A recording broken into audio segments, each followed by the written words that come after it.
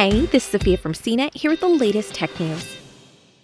Federal electric vehicle tax credits are back in the spotlight on Capitol Hill. Last week, the Senate Finance Committee advanced the Clean Energy for America Act. Chairman Ron Wyden, a Democrat from Oregon, released the final markup of the legislation as it moves another step closer to a potential vote. And it comes with a massive change to electric vehicle tax credits. This legislation also differs from the previously advanced Green Act. The total eligible amount for an electric vehicle purchase climbs to $12,500, though much of that amount is meant to incentivize automakers to build more EVs in America, and with union labor. That's where the catch comes in. While the $7,500 tax credit remains in this bill, the legislation promises an additional $2,500 if final vehicle assembly occurs in the U.S. Yet another $2,500 applies if a union represents the plant's workforce, though the bill doesn't state that it has to be in the United States.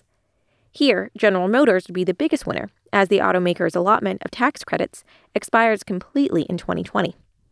With this legislation, GM would once again have fresh ammunition to advertise lower EV prices, in addition to an extra $5,000 boost for UAW workers assembling.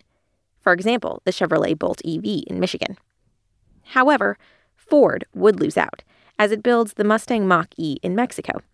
The F-150 Lightning would receive the full $12,500 since it checks every box. As for Tesla, it would earn partial credit for assembling the Model Y and Model 3 in the U.S., though its workforce is not unionized. A few other major changes come with this bill, too. The tax credits, no matter the amount, only apply to the vehicles with an MSRP under $80,000.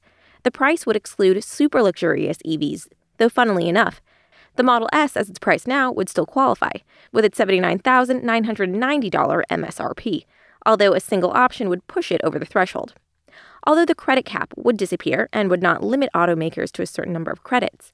Instead, in consultation with the Department of Transportation, the federal government would phase out the credit after 50% of the automaker's total annual sales are EVs. The credit would wind down over 2 years, first by 25%, then 50% before it closes in the third year.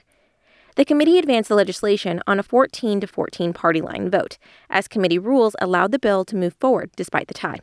It's unclear what chance the legislation stands in an evenly divided Senate, and how this potential law would operate alongside the potential for direct rebates for electric vehicles under President Biden's proposed infrastructure package.